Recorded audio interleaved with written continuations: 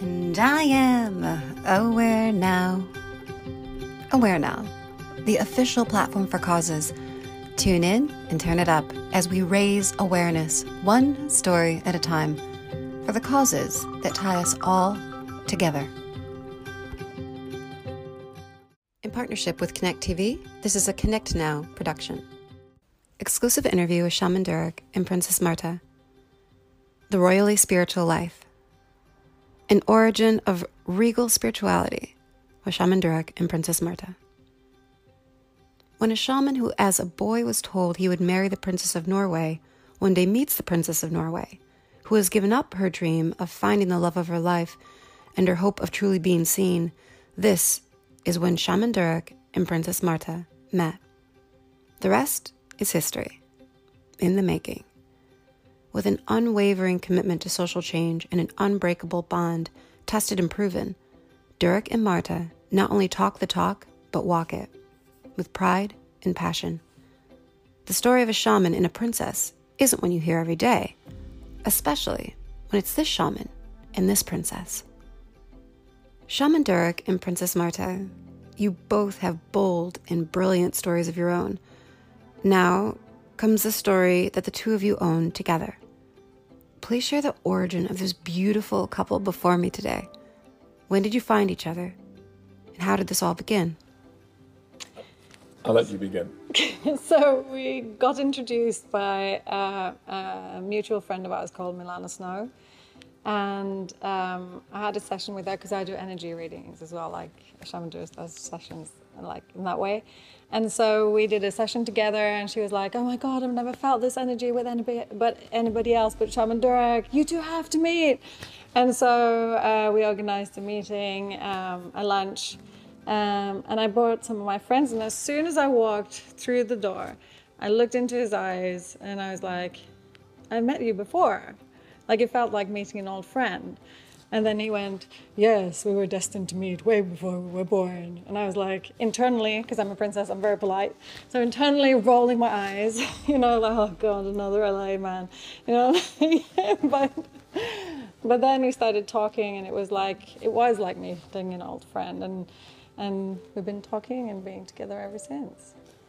So yes, for me, it was my friend Milana Snow. She was at my house. I was visiting from London at the time, and I was working on a new TV show.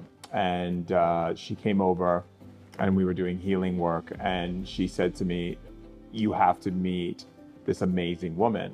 She didn't tell me she was a princess. She just said, you have to meet this amazing woman. She's like, are you dating anyone? Are you seeing anyone? And I was like, no.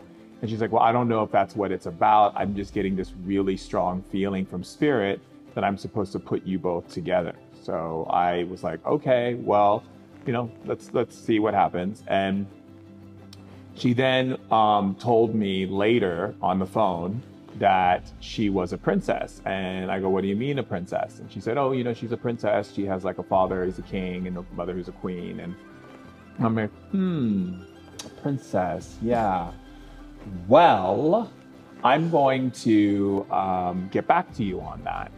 And of course, I didn't get back to her because I was thinking from the perspective of I had a different viewpoint about what the royal family is like and the princesses and the princes. And I'm a person who grew up in Hawaii and California, rode my skateboard, you know, was chosen to be a shaman. I live a very different life and I have many sides to me. And I didn't think that any person who's in the royal family would be able to understand all the multifaceted aspects of who I am. And then my friend, you know, kept, you know, calling, my friend Milana kept calling me and I kept ignoring and dodging her phone calls. And then yes, you did. It took some time.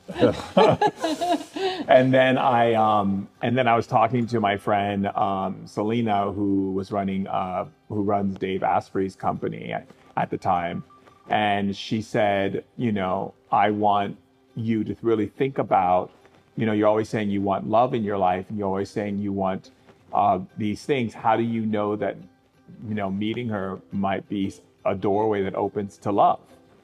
And I was taken back by that a little bit. I'm like, why am I putting up a roadblock? Why am I creating some form of resistance? And then I realized maybe it's because of the fact that I think maybe she will not like me for who I am, or maybe it's not this type of thing. But then I went into meditation and I thought about it and I was like, well, maybe I should give it a shot. And so I decided to contact my assistant at the time and ask them to set up the meeting. But I told them, to set it up as a lunch and make it a very quick, experience so that I can get back to doing what I do as Shaman Durek. And that way, it's not this long, drawn out process, This really boring meeting that he was going to. And when I was getting ready, I said, I'm going to go as the things that I like, and at the time I was very much into kimonos. I had this whole idea of kimonos and cowboys. So I was like I love rock and roll shirts from the 70s. And I wore a blue kimono and a rock and roll shirt. I think it was my Metallica shirt, and a pair of jeans, and I think it was one of my cowboy boots. And I was like, and that's what I'm going to do. And whoever she is and however she is and whatever it is, she's going to see like, this is me, and all of my amazingness and wildness and freeness and, so forth. And so she walked in the door. She was wearing a black skirt, a white shirt with 2 ravens, and tennis shoes, which I was like, what? This is interesting.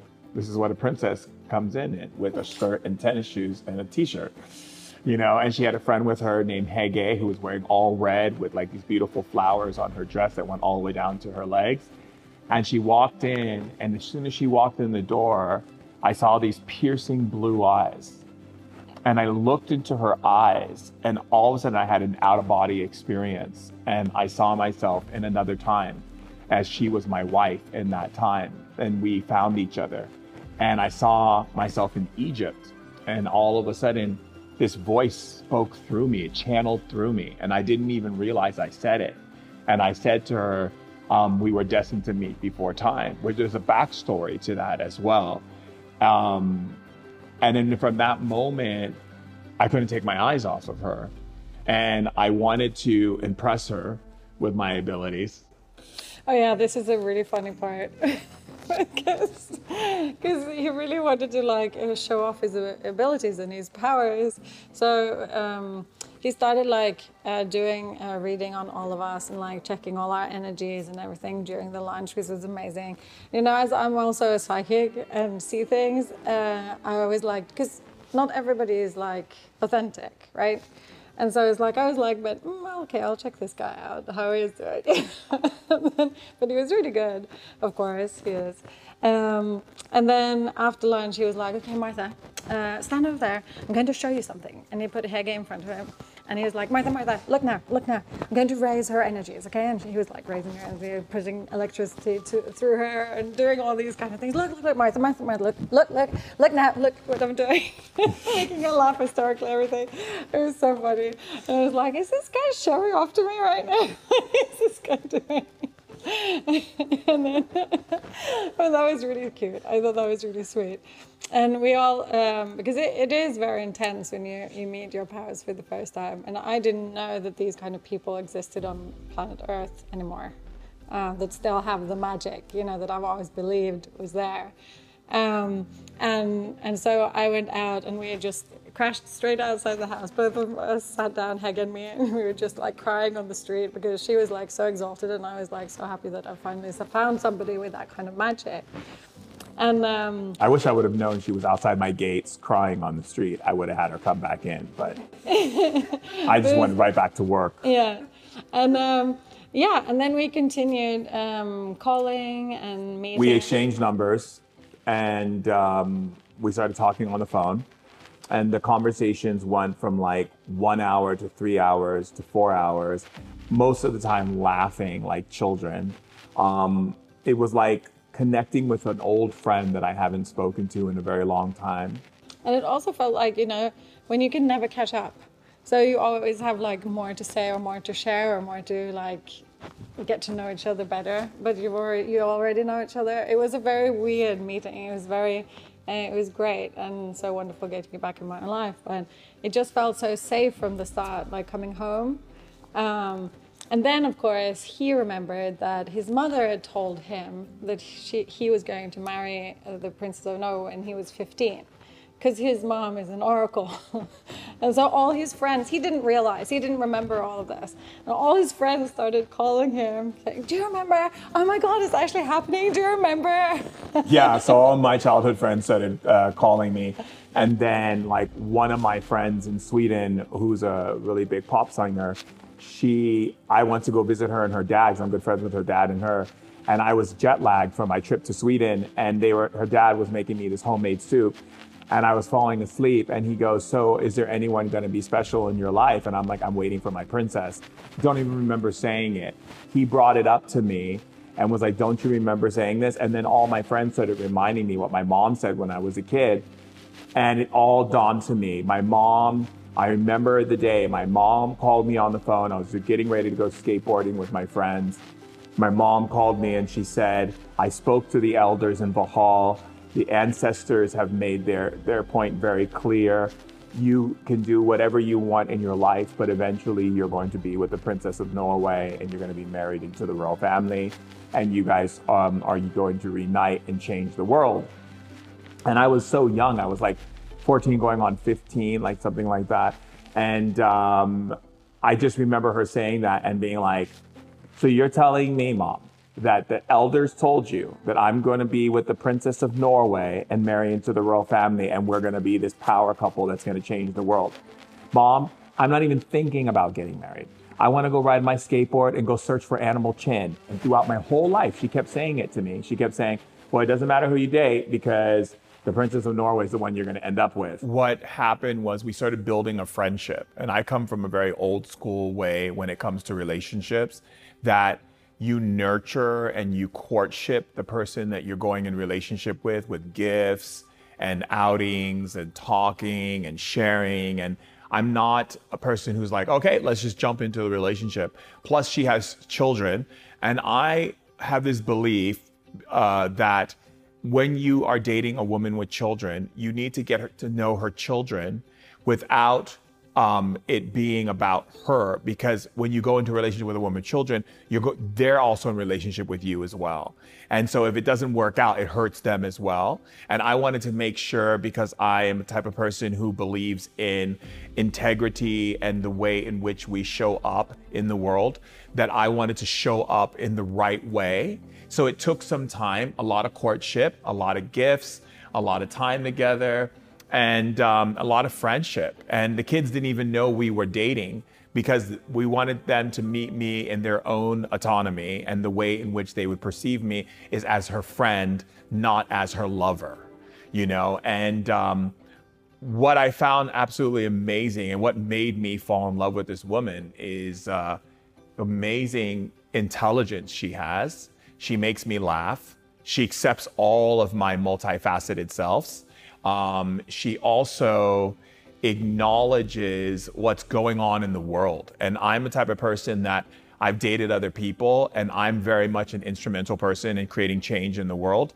And seeing someone who is just as inspired to wake up in the morning, and the first conversation that comes out of her mouth is, what can we do to make change in this world? What do we need to do? Who do we need? Like, what's the next step? What things do we need to look at in order to bring more wisdom and more value to the earth? And also, what an amazing mother she is to her 3 daughters. And watching a woman raise her children, and with love and openness and education and empowering women, empowering young girls, really inspires me. So everything about her was absolutely perfect to me. And she is a pure heart. When I say pure heart, I'm talking like angelic.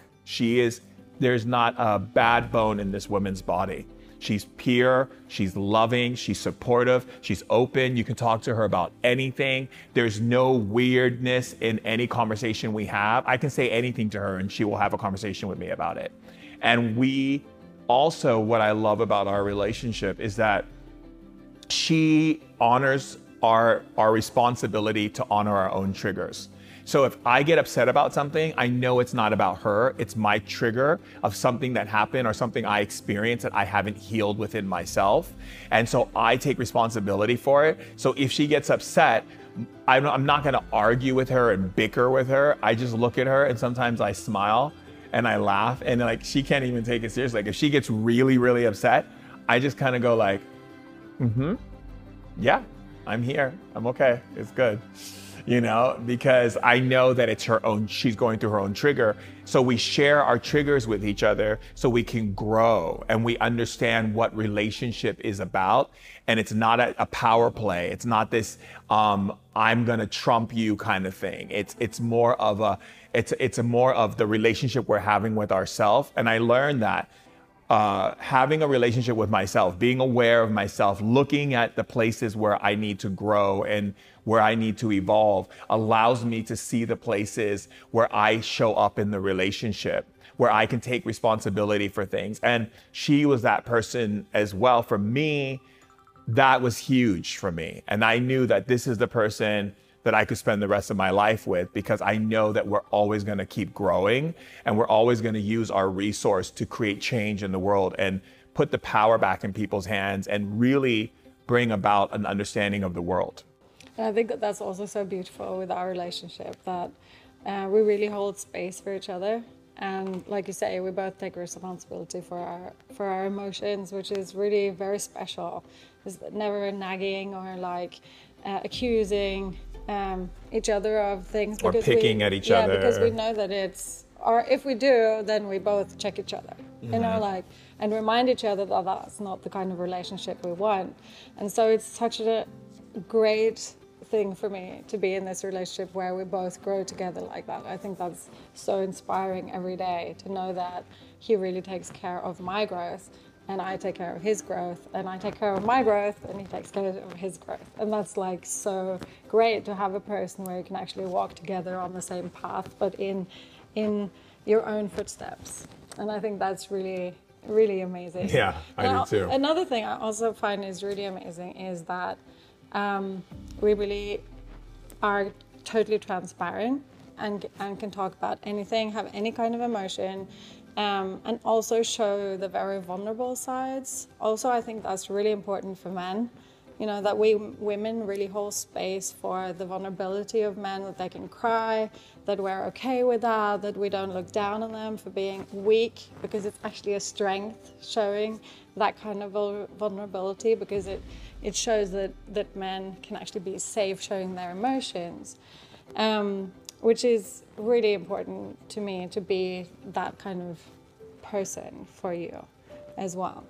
And knowing that men grow up, you know, not having the ability as women do to cry and to be emotional, I think it's really important. It's also 80% of men, more men than women, committing suicide. You know, and I think, or 80% of suicides are committed by men. That's correct. That's right. And that's also because, I think, because of the emotions not being allowed to come out, and that you're not allowed to be that emotional being that you are. And so I think that's so beautiful too in our relationship, that you actually let me see that side in you, and that we are totally transparent and allow each other to be exactly who we are. Yeah, I think the idea of having a woman who I can still be the man and I can still be feminine at the same time. I can say, hey, I need to crawl into your arms right now and cry like a baby. And then I come out and I'm even stronger. And also for me as a man, being able to acknowledge, and because I think a lot in society, we don't acknowledge women's wisdom. And we don't take the time to really hear what they're really saying and where it's coming from. And so in our relationship, one of my things that I love to do is just open space for her to be able to just speak and share her wisdom. And what ends up happening is it actually makes my life better, because women see more than men do. And so she sees the blind spots that I don't see. And I am so much about, you know, being an advocate for women's empowerment And there's places inside of myself where I will find, oh, there's these old male chauvinist behaviors that were passed down through my family of what a man is supposed to be.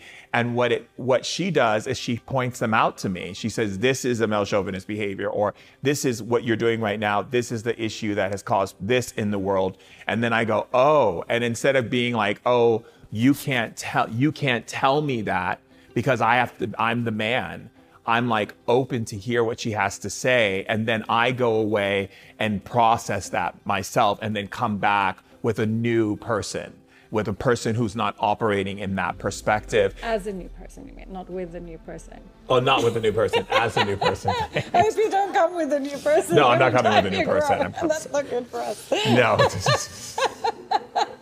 And that's the thing between us, we joke a lot. And you see how she corrects me? And instead of me getting upset about it, I'm excited about it because it's only making me a better person. And so it allows me to go out in the world and perceive and understand things differently by the way that our relationship develops in its evolution. And she has so much wisdom and so much power. And it's so beautiful to sit and listen to someone correct you and make corrections so that you can go, wow, this is what God gave me. God gave me a woman who is able to see my flaws so clearly and so directly that she's able to pinpoint them and reveal them to me so that I can be a better person. But that goes both ways. I mean, we have, growth in both ways like that. Yes, absolutely. You pinpoint me, I pinpoint you. Yes, it's like, and I enjoy it. Yeah. On the path you walk together, you've been challenged by royal tradition and societal stereotypes. My husband, Jack, and I are a biracial couple. We know what it's like to walk into a room where the not so nice looks begin, where the not so quiet whispers start. Love to hear from you now. Please share your experience with racism and what you've done to address it. Well, I've definitely had a journey within this realm because I was brought up with white privilege without being knowledgeable of that. I was blind to racism. I thought racist people were these evil people who kill black people, and that's not me. And that, I think, is a fault that many white people have, that we don't see, or we're blind to the racism around us because we don't know we're part of the system. And so to me, it was so eye-opening meeting Durek and having that all pointed out and seeing like, oh my God, the world is not treating people, and I knew this, but I haven't experienced it. And I think that's also for so many white people the case, that racism doesn't exist because I don't experience it, and other people do. And that was so eye-opening to me to see all the small details where it came out in so many different ways. Some obvious, some very not obvious at all, but still there. And I think it's really important that white people stop being the ones defining what racism is. We have to acknowledge and know and understand and put ourselves in the perspective of other people's way of seeing it, and the people of color who actually do receive that kind of treatment. And we need to start listening. And this was like, it changed my whole world perspective. And I'm really grateful for that transition and that growth that I've had in that. And I think having a powerful woman as Princess Marta, who is able to adjust into being open and being willing to be educated about what it has been like for me as a person who is melanated, of color, being brought on the planet, because when you have color, when you're born with color, you look at the world and you don't see any reflection of where you belong. So then you start to realize that every type of incident that takes place. If it's the cops throwing you on the roof of your car and putting a gun to the back of your head, because why? Because they said you ran a red light when you really didn't. You know, or every day they're profiling you. You go into an elevator, a woman is grasping her bag tighter because she thinks you're going to rob her, because the identity and the way that the systemic value of humanity in color has been dialed down to thug, to liar, to whatever comes out of your mouth. It's an immediate disbelief. So you spend a huge portion of your life learning how to exist, just to basically say, I have a right to exist. And you don't know what that means and where that shows up, because there's nothing there that gives you a foundation or a grounding of where you fit in society. And so you start ripping yourself apart. You start to tear yourself apart. You start to not want to be the color of skin that you are. You start wanting to, wondering if your life would be better if you had lighter colored skin. And then you go through that self-hatred, you go through that internalization, and then you come out of it. And I think, you know, it was good for me that I had already gone through a lot of that in my life, and I have been very educated with a very educated family in the arts and music and poetry and theater and understanding of Black history, where our roots come from, what struggles we've had to go through in our family to be where we are, and why the certain modalities that exist within society are still operating. So coming into her life, coming into her family, in the royal family, learning that there's some people who are still not able to perceive me without looking at my color and looking at the stereotypes that go along with my color. And how do I appropriate the situation at hand when you're in the midst of some very intense racial comments coming out of people's mouths, people who have had a long history in enslaving your own people, and having this very broad scope of the bigger picture of where I am and where they are. So for me, it was about being able to stay in a humble place, but also stay resilient in power, but respectful in nature, and being able to hold that level of honor for my people, for all people of color, that I am stepping into an echelon of people who have been, already put into a mindset that they have been since their ancestry, from the time when they were enslaving people of color. And now here's a person of color standing in front of them who's dating someone of their own social class and their own graces, and also monitoring me to see if I am valuable enough to even stand with her.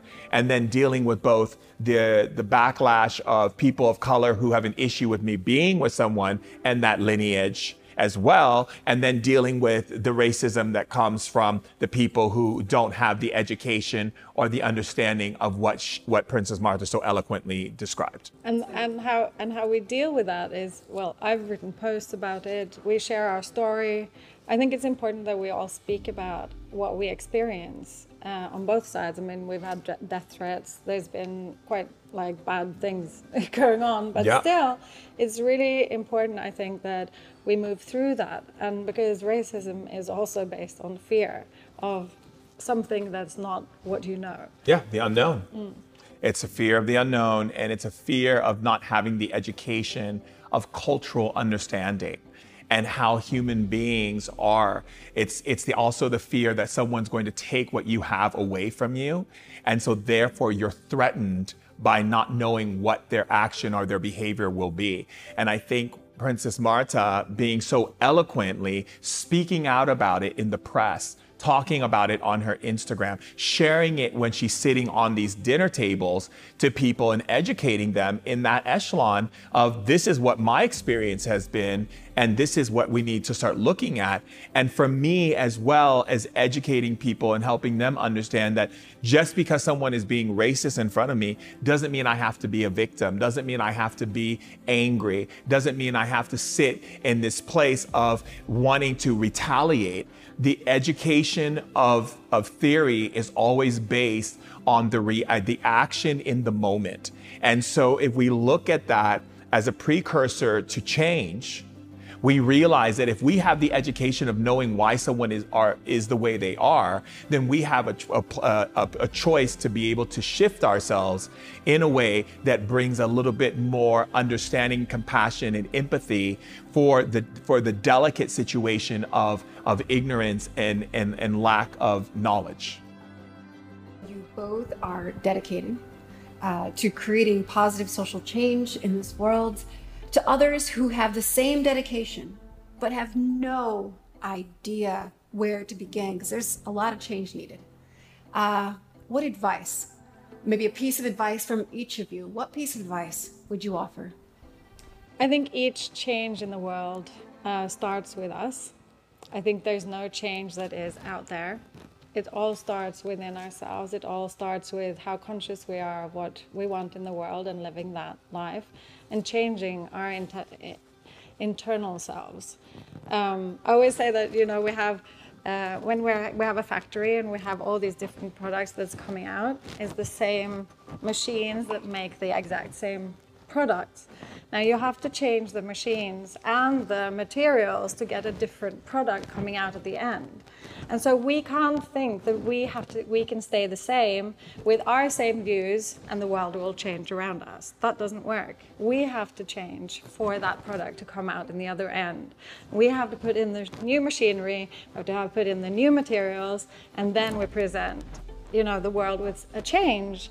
And that's what we have to give to people, that change and how to do that change. Yeah. And I think for me, it's about acknowledging your emotions. I always say that I became who I am because I was angry and pissed off about what I saw. And it was the anger and the rage and the frustration that I realized was my passion to see change. And so sometimes people have to realize that you're going to get angry. But if you're angry and something irritates you and it gets under your skin, then that's the thing you need to be putting your love and passion to create change. Dr. Martin Luther King said that it was his anger that motivated him to see what needed to change. And then it was the anger turned into passion and purpose that dedicated him to become a civil rights leader. You cannot create change if you are not affected by something. And the effect is not to sit and wallow and be in misery, but to actually see it as an opportunity that Spirit is giving you to be able to forward your path with precision and focus, with the passion to see something different. Do you understand why I love this guy? I love you, babe. See what you see.